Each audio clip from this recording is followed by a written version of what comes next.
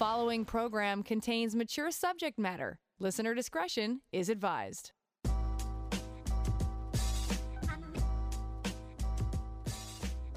Turn us on, and the satisfaction's guaranteed. Frank discussion with passion on CJAD 800. Coming up after 10:15, it is our LGBTQ panel. We are going to discuss probably what some people will consider a bit controversial. At least every time we bring this up, we get some comments. But we're going to talk about children who express gender identity issues, and as a parent, what you can do about it. Do you let your child express their gender? Do you offer treatment? I mean, there's all kinds of questions that I have, but we have one of our panelists is truly the expert on this. I mean, she's written books on supporting trans and gender creative youth. She supports families.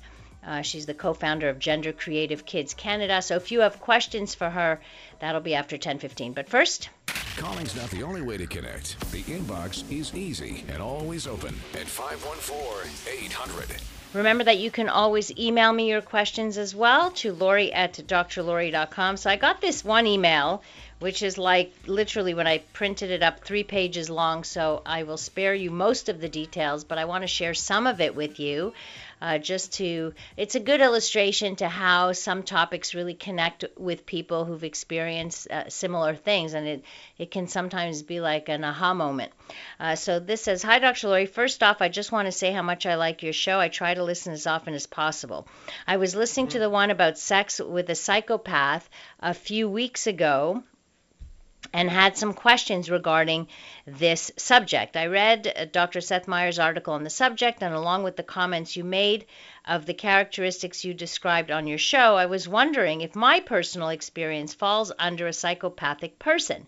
He has several of the characteristics described. Doesn't have successful relationships, absence of emotional connection and true empathetic feeling, no lasting, sustainable connection, oriented around getting his most important needs met, a pro at seducing, calculated game, motivated by power, amazing sex, mastered art of performance, engages in promiscuous sexual behavior, more about boosting ego." Sounds like a winner, right? "Feels boredom he often feels, moderate to high anxiety, excessive forced flattery, creating a sense that the two share a deep, almost destined connection, and asking extremely personal questions. He never says ever sorry, and yet there's no draining of bank account, not aggressive, no illegal crimes, not an extrovert." So there's a difference between, so psychopaths tend to be on the criminal side, but then you have narcissism that is, it doesn't have to be criminal, right? But certainly all of these traits fall within a narcissistic personality. And it goes on and on to describe more things that he does. She says that, he's more interested in his phone and his Twitter followers than anything else. Does that ring a bell? And says, "I've never met someone as self-centered as him," but goes on to say that they're not really in a relationship. Like, it was very confusing to me what kind of relationship they actually have. But she writes, "I'm very curious to know what type of person I'm dealing with." And I could go on and on about all the other character traits. So I think, you know exactly who you are dealing with without even needing to put a label on this. So if this is somebody who you just want to have sex with and hang out with, and you're not emotionally invested in, that's one thing. They make great friends, right? Great party people and such, so you can have a good time. But you can't expect much in return.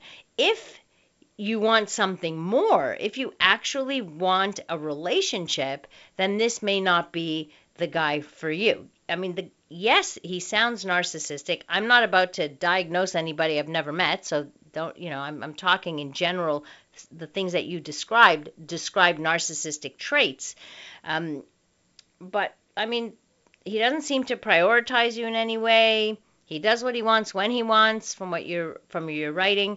So he is who he is. You're choosing to be with somebody like that. And if it's for the short term or it's convenient to both of you, then it's a choice that you make. But let me tell you, if you're looking for a long-term healthy relationship, that one does not exactly sound like he could offer you that. So if you're hanging around hoping that he's going to change, you can hold your breath, a long time. Like, that's not going to happen. Probably not. My question is about the clitoris stimulation. All the women I've ever been with have no complaints. Okay, good for you. I always go down on a woman for at least 10 minutes before penetration, but all have said the penetration was better than the oral sex. So, I guess you're making a statement, asking a question.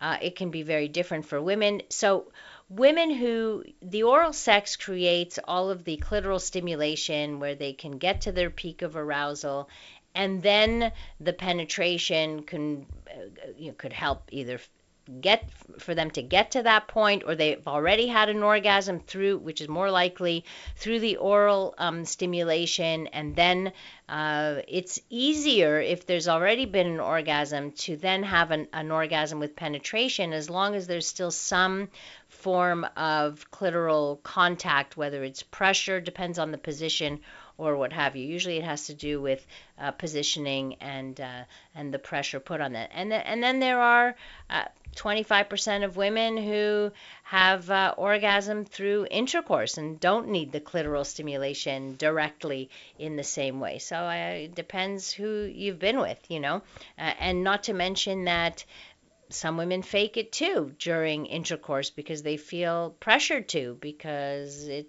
like the assumption that all women should have orgasms through intercourse, or that's what men expect. That's what they see in porn, so that's sometimes what men expect, which of course is not, no. It's not likely for the majority of women. I heard that weightlifting can cause pelvic floor dropping or loosening. I heard Kegels are good for this, and there are weights that can go into the vagina. Can some workouts besides Kegels work to strengthen these areas, like hip thrusts, or do they do more harm than good? So for sure, heavy lifting can impact a pelvic floor, especially if it's not done properly, because it puts pressures on those muscles. Remember, when you are lifting something heavy, you need a strong core to do this properly and not to damage your back, for example. So if you're a weightlifter, then it's important to have a strong pelvic floor, and you can and make sure that you have the right posture when you are lifting weights. If you're older and menopausal, or maybe you've recently given birth, then you're at higher risk for damaging your pelvic floor. The exercises that strengthen your pelvic floor include all kinds of abdominal exercises, like you would do in Pilates, for example, hip thrusts, also a Pilates exercise, and others that a trainer can actually help you with. Kegels can also be helpful with weights. There's a company called Levana.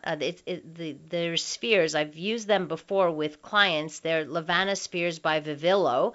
The website is sdvariations.com, and you can see them there. And there's like a whole little exercise program that goes with that. It's like a little booklet, and it tells you how to use these, and they're weighted balls that you keep in your vagina, and it helps you strengthen your pelvic floor. You can also visit a pelvic floor physiotherapist that can also help you talk about this and help you strengthen that area, or at least assess if it's weak or not. So those are some of the things that you can do.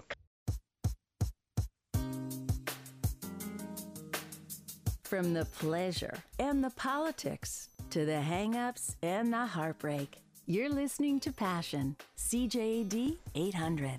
Tonight it is our LGBTQ panel, and before I introduce you to my esteemed guests, I want to share this story that I read, and which prompted me to want to discuss this particular topic. The headline was, British parents are raising money through a crowdfunding campaign to appeal court rulings that remove their transgender children from their care. The parents maintained that their trans kids were taken away from them because the courts disagreed with their gender-affirming parenting, an approach that means a trans child will be listened to and supported. The parents lost custody of their trans kids through rulings made by judges sitting in family court. In one of the cases being supported, a mother lost custody of her 7-year-old child when a family court judge ruled that allowing her child to live life entirely as a girl had caused the child significant emotional harm. In the ruling, the judge said it was striking that the mother and social services used feminine pronouns for her child. I pause here to emphasize that the child was at this stage between 4 and 6 years of age. The judge, somebody criticized local authority social service staff who had moved into, I quote the judge, into wholesale acceptance that the boy should be regarded as a girl. He gave custody of the child solely to the father in a ruling issued after private hearings in the family division of the High Court in London.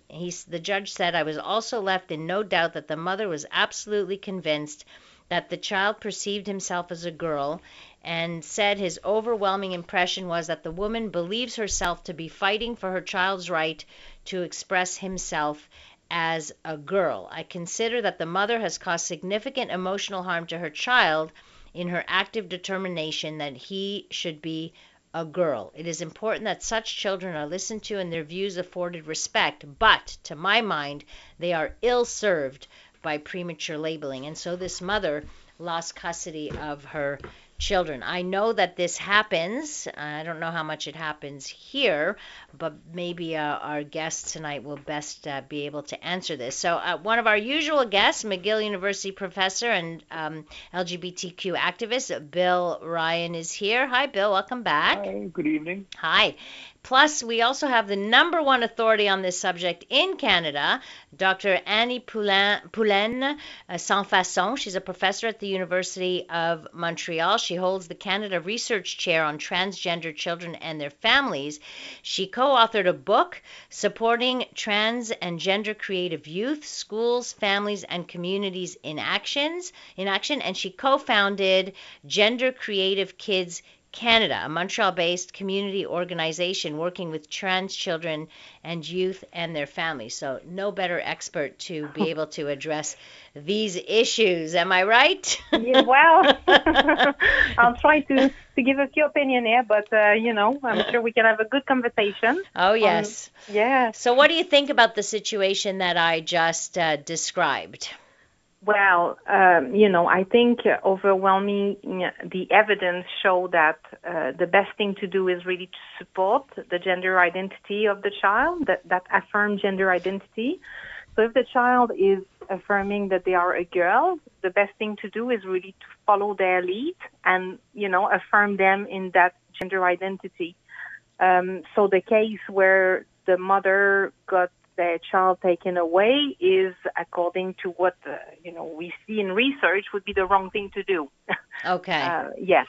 Yeah. So, and I do want to look at the research because this is not just about opinions and what have you. I think what we like to do in this show is bring some evidence-based information to the public, even though it's a hot button issue, because when we've talked, and Bill, I think you remember this, when we've talked about this, we've had comments like, so if your child says they're a dog, you're going to treat them like a dog. You know what I mean? Like things like that. So do you remember that, Bill, where we've had those situations, right? Those kinds of texts. Exactly. So I know that is the reaction of many people, but what does the research show, first of all, in terms of the expression of like in gender dysphoria, for example, what age do we normally or commonly see that come out first? Okay, well, literature shows that gender identity start developing around 2-3 years old, might start consolidating around 6-7 years old. Okay. Our research have shown, and this is kind of new stuff that we've published not long ago, it shows that there's like different kind of trajectories of gender identity development. So we don't want to get into a place where we say, oh, well, the child didn't express their gender identity by 6, 7. That means they're not whatever. Yeah. Right. So I think it's really important to understand that, different people will go through different trajectories and it's all fine. What we found looking at gender identity in youth in Canada and in Switzerland, so we did like comparison between the two countries, is that there's at least 3 different gender identity development pathways. So there's some young people who will start asserting their gender identity really young, like, 2, 3, 4, 5 years old, like well before puberty, and they will be like insisting on that. Some will have the chance to be affirmed by their parents, and this is great. They will carry on to live like that, like the way that they are feeling. But some young people, they will, when we look at them and we talk to them, they will say, well, since I'm young, I know that there's something that is different about me, but I've never felt like that I could say it. Right. So they will feel like constrained, from the external kind of world around them. Sometimes it may be parents stopping them to talk about it. Sometimes it might be a comment that was said to them and they just said, oh, no, I can't get there. Yeah. Yeah. Sometimes it might be fear.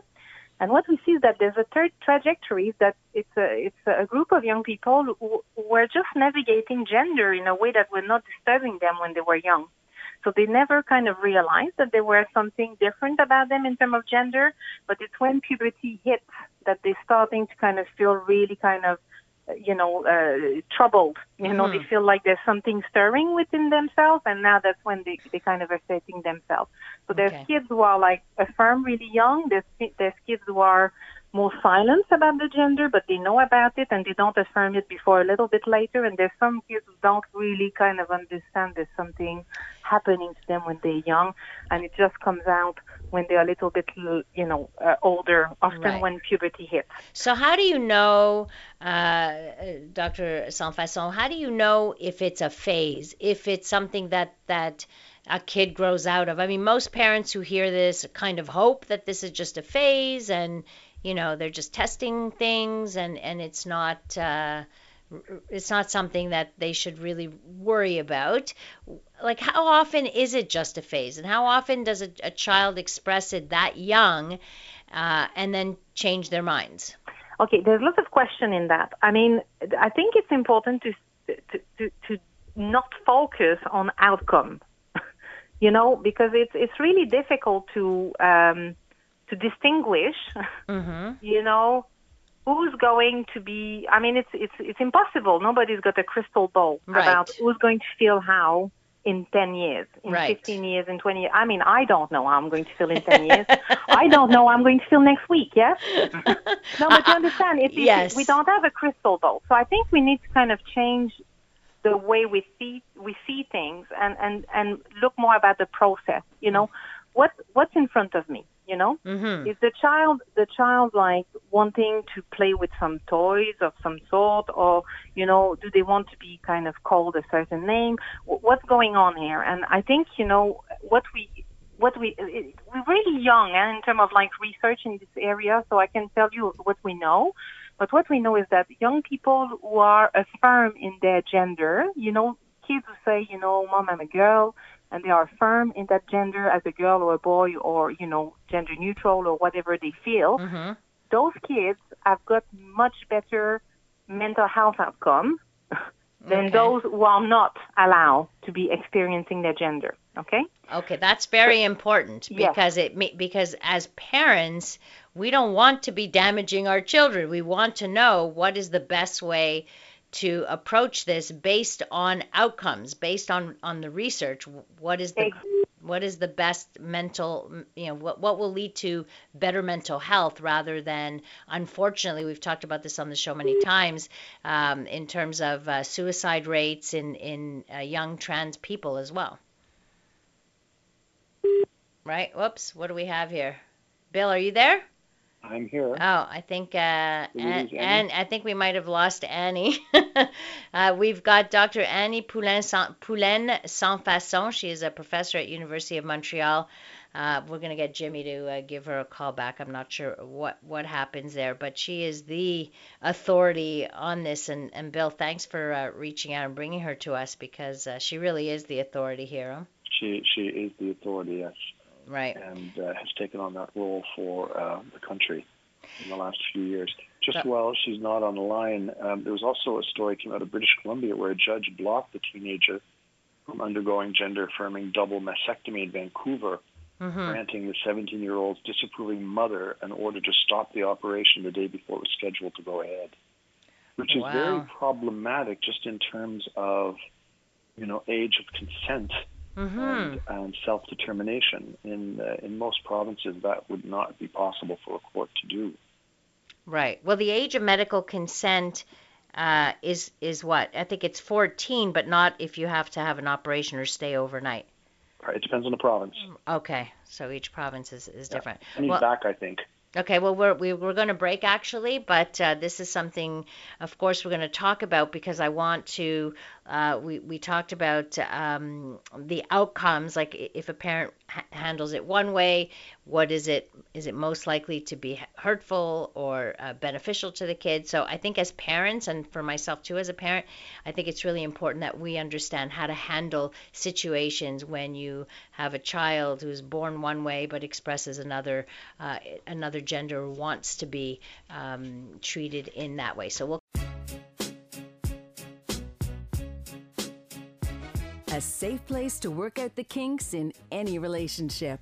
It's Passion with CJAD 800's Dr. Laurie Betito. Tonight with our LGBTQ panel, we are talking about transgendered children and talking about how to deal with this, whether you're a parent or what have you. We have Canada's #1 authority on this subject, Dr. Annie Pullen Sansfacon. She's a professor at the University of Montreal. She's the co-founder of Gender Creative Kids Canada, which is an organization working with trans children and youth and their families, and is a researcher in this field, so well positioned. Plus our usual guest here, he's been with us for many years, Professor McGill University Professor Bill Ryan, who is also has been an activist for the LGBTQ community for many years. So I just want to share a couple of text messages here for you guys. I am a gay man in my 50s, only out of the closet 20 years ago. Even though I've known I was different from the rest of the guys, I was always confident being a man. I cannot imagine the emotional struggle when a youth starts questioning their identity. They are more fortunate growing up today with much needed support. Just a few years ago, a high school in Westmount retrofitted a washroom to being non-gender specific. This would not be considered normal even 20 years ago. My heart and support goes out to our youth finding their true self. Thank you for that. Another texter writes, "A million thanks. I'm crying again about this." And from a regular listener. Another texter says, "I don't get it. How can anyone, judge or not, be given the absolute power to negate someone's choice and expression of gender identification? That's a personal, intimate choice and human right everyone's entitled to, and negating anyone that right is violating one's personal integrity, which ironically the law is designed to protect." Except many people would argue that kids can't make the choice, right? I hear that argument a lot. Well, they're kids, they can't make that choice. We're their parents. We have to kind of make that choice. So I'd just like to make a comment please. in terms of the reactions that you just read, because I'm extremely happy to hear reactions like that, and I think it's a good sign that our society has evolved enormously and quickly on these issues. Right. Absolutely. I echo Bill. I mean, I think it's comforting to hear that. Yes, absolutely. Someone else says, actually, do we know what percentage of the population identify as trans? The topic is an eye-opener for the average layman. Bravo. So, a little bit different than maybe years back, Bill, when we would get kind of blasted for talking about this. Yes, very much so times have changed. Times are changing. That's a good thing. Thing. Do we know the percentage of the population that identifies trans? Is it something like 1% or something like that? Do we know? I think it's about 1.8% now if you look at American statistics on trans youth. Okay. But you need to tell yourself that these are probably very conservative numbers because, first of all, to identify a trans, you need to recognize yourself. So you need to have a model around you to be able to understand. And second, it's not a guarantee that when you get a survey, you'll want to kind of tick that box. So That's true. That there's more people than that. Right. But it would say between 0.7 to 1.8 probably at the moment. Okay. So we mentioned earlier trans affirming, I guess, practices or ways that we can be trans affirming. What does that exactly mean? And what does it mean for a parent who may be faced with the situation with a 7-year-old, say, who maybe wants to be, wants to be considered a girl if they're a boy and wants to wear dresses to school and all of that stuff? How do we, as parents, deal with that? And then even not just parents, but then schools, the community, like it's much wider reaching than just within the family unit. Yeah, absolutely. For 7 years old, the only thing that, parents should do is to support their kids to be themselves. If that involves like a social transition, which means that the child starts using the right name, the correct pronouns for their identity, dress differently, the way that they feel they should be dressing, that's the good way to do. As the child will grow a little bit older, they might feel they need to have access to some medical intervention. They might not. Not every kid, not every people will need to have that. But if they do, it's really important that they have prompt access to it. Recent research shows that, waiting to get access to care, for example, hormone blockers, increase the risk of suicide. They will deteriorate the mental health. So it's really important that, a trans-affirming practice is a practice that will follow the child's rhythm, the child's lead, but will also give access to different forms of transition depending on the age. It's very, very clear, listener needs to understand that there's no medical intervention on children. That's something that sometimes, they do surgery on children. No, there's no such thing. Okay. When they're young, it's just about letting them express themselves the way they want. When they get older, when they hit puberty, sometimes they might need some sort of intervention. The first type of intervention is not permanent. So the child, it just kind of buys time to the child, and as they kind of grow older, they can get different other, medical intervention that might be semi-permanent up to surgery later if they want to, because not everyone will want that. Right. But it's really important to give the young person the different options, so that the person can choose for themselves what's right for their body, for their mental health. Right. But you're going to have parents who say, no, my child, they're just a baby. They can't possibly make such a big decision. They're only 12 years old. Do you think that the first line of defense is that parents will go immediately to see a psychiatrist, for example? Well, parents go through all sorts of emotion and feelings when they hear about their kids, and it's okay. Most parents will go through different emotions. Some parents will go through shock. There's some parents who will go through grieving of what they hope for their child to be in the future. All sorts of emotions. But it's really about understanding the parents, but also about educating the parents, because when we start talking to parents and explaining them that to stop the child affirming their gender is not good for their mental health, suicide is still very, very high among trans youth. We just kind of had a new research published this week, still among trans youth, 64% still consider suicide, 64% of them self-harm. So it's a population that is vulnerabilized. If we're not there to support them, they are at risk of experiencing a lot of adversities, social, but also, personal difficulties like, depression, anxiety, Absolutely. and stuff like that. So it's really important that parents educate themselves. And yes, it might be surprising, scary. Parents might go through all sorts of emotion, but they need to understand that evidence point towards support your kids. That's what's going to give them the best outcome.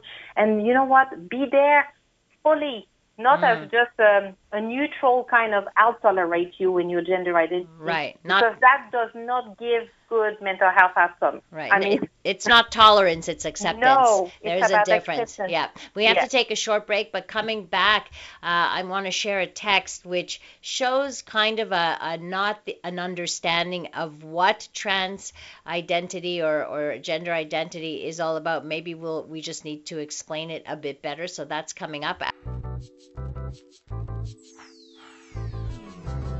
Passion with Dr. Laurie Betito on CJAD 800. Tonight, our Passion LGBTQ panel is discussing gender identity issues in children and how best to handle it. And I just want to share this. I don't care if a boy wants to be a girl or vice versa, but no matter how you slice it, your birth gender is yours for life, and all the magic in Hollywood cannot change it. It's biological and unchangeable. But that is a black and white thinking about what gender is, and research has shown us so much more. Bill, how would you answer this person? Well, I'd actually like to hear Annie answer this as well. Okay. But I think that what we've learned is that the binary system that we all functioned under for much of the last period of civilization, we've realized in the last half century that it just doesn't work for so many people, and that being liberated from this, you're either this or that, and you have to be either this or that, is going to mean that a lot more people are going to live free lives and situate themselves where they feel most comfortable, not where people tell them they have to be. Right. And Dr. Annie Pullen Sansfacon, professor at the University of Montreal, who studies this and who's written a book, Supporting Trans and Gender Creative Youth as well. What would you say to that?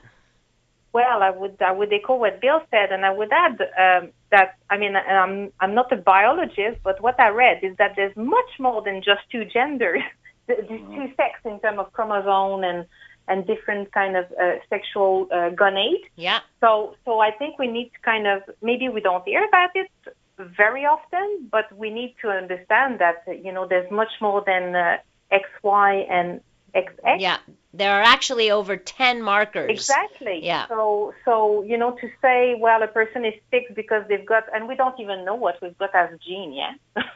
I mean, who knows? Right. Who knows what we've got? So I think we need to kind of to think about Right. it like a little bit differently than the Right. binary for all the reasons Bill mentioned in terms of social, but also because there's other stuff in terms of biology. Exactly. It's not just about whether you have a vagina or you have a penis. The markers for gender, like I said, there are over 10 of them.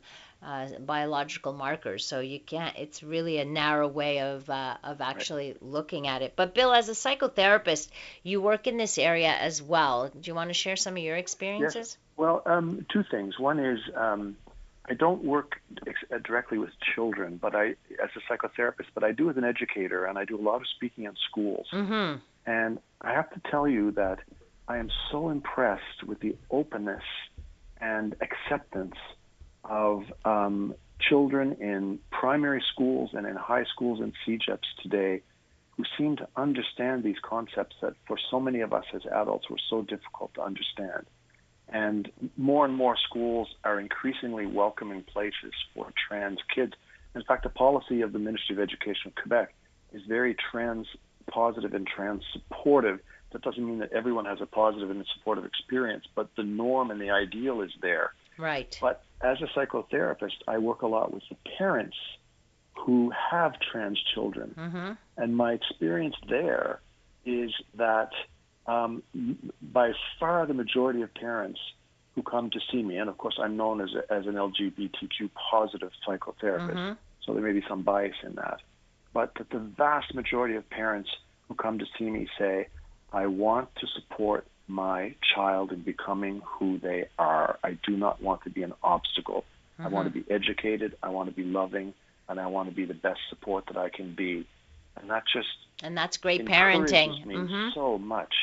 And that is such great parenting, right? Because oftentimes we have these ideas, and it's our ideas that we want to push onto our children, and that could be for very different things, not just gender identity, but many different things, right? A couple more texts. A girlfriend I have has a niece who looks like a female, acts like one, and no one would know she is a male unless she pulled down her pants. And I will say, a beautiful woman and great personality. Another one says, I don't care if my 11-year-old son is transgender or not. I just don't think he should worry about it until he's ready to kiss somebody. But it's not about orientation. No. And I think that we need to kind of make a distinction here, that we're not talking about one's orientation, but as how one sees themselves in their identity, which is very, very, very different. Yeah. So I'm going to maybe this last question. It's a bit loaded, but what kind of social change do we need to see?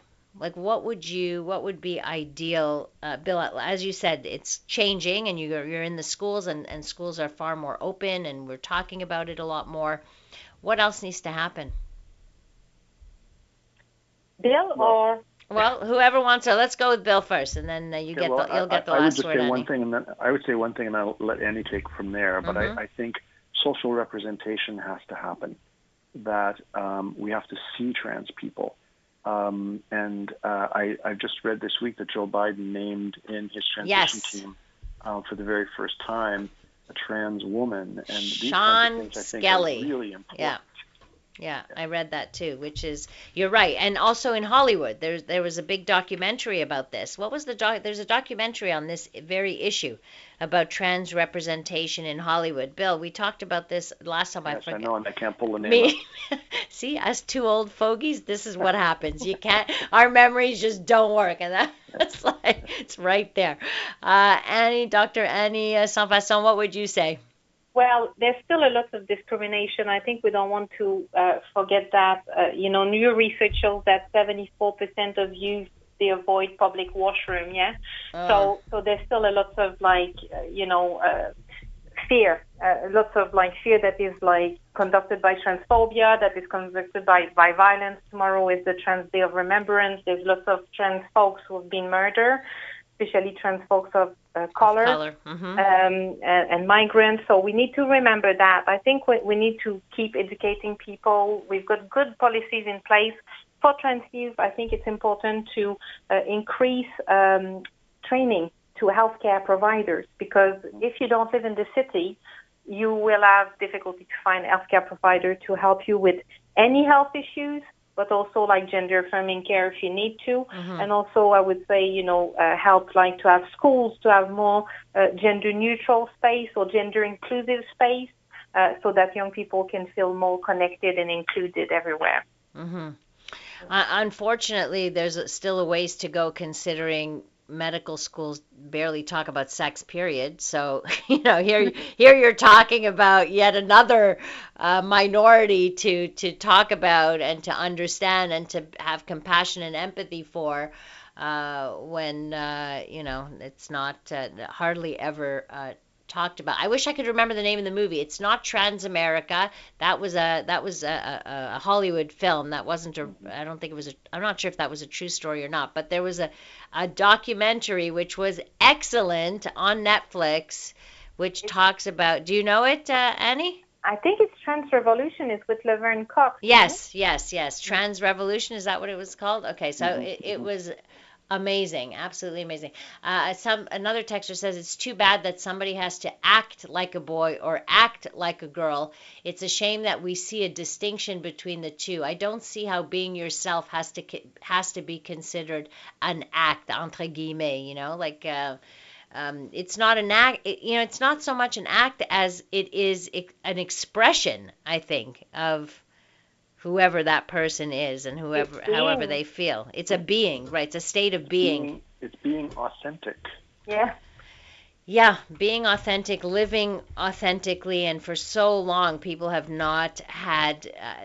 suffered so much because they could not live an authentic life, be it trans or homosexual or what have you. But obviously we've gotten some, we're moving along, but there's still quite a ways to go if we still have 74% of youth who won't use a bathroom, a public bathroom, and when we still have high suicide rates among trans youth. Until we eradicate that, we're not there yet. I think that's the bottom line. Any last words, Bill, that you'd like to share? Well, I think that again, it's just we are in movement, and I'm really glad to see that so many allies are rallying to the cause and hearing public, even the public reactions of the people in the show tonight, showing that we are evolving, and that's we're evolving in the right direction. Right, and there are ways to go. And I want to point out this is evidence-based, and this is why we were so happy to have a professor and a researcher in this field, because these are not just opinions. This is evidence. This is research that has been done to look at outcomes and to look at the lives of people who suffer from gender identity, who don't quite fit the norm, shall we say. Dr. Annie Pullen Sansfacon, thank you so much for your time and your expertise. Such a delight to have you on the show. Yeah. I know there's far more to talk about, so we'll definitely have to have you back on here. Well, it was a great pleasure. Anytime. Thank you so much. Bill, we will catch up with you next month. All right. Thank you so much for being here, both of you. Take care, everyone. Thank you. Thank you. And thanks to everybody for listening and for your texts. They were very encouraging tonight. Thank you so much. Thank you to our technical producer, Jimmy Garafalis. You can connect with me through my website at drlaurie.com, where you can either send me emails or you can pick up the podcast of all the past shows. Coming up next here on CJD, we bring you the CTV National News. Have a great rest of the evening, and remember to live your life with passion.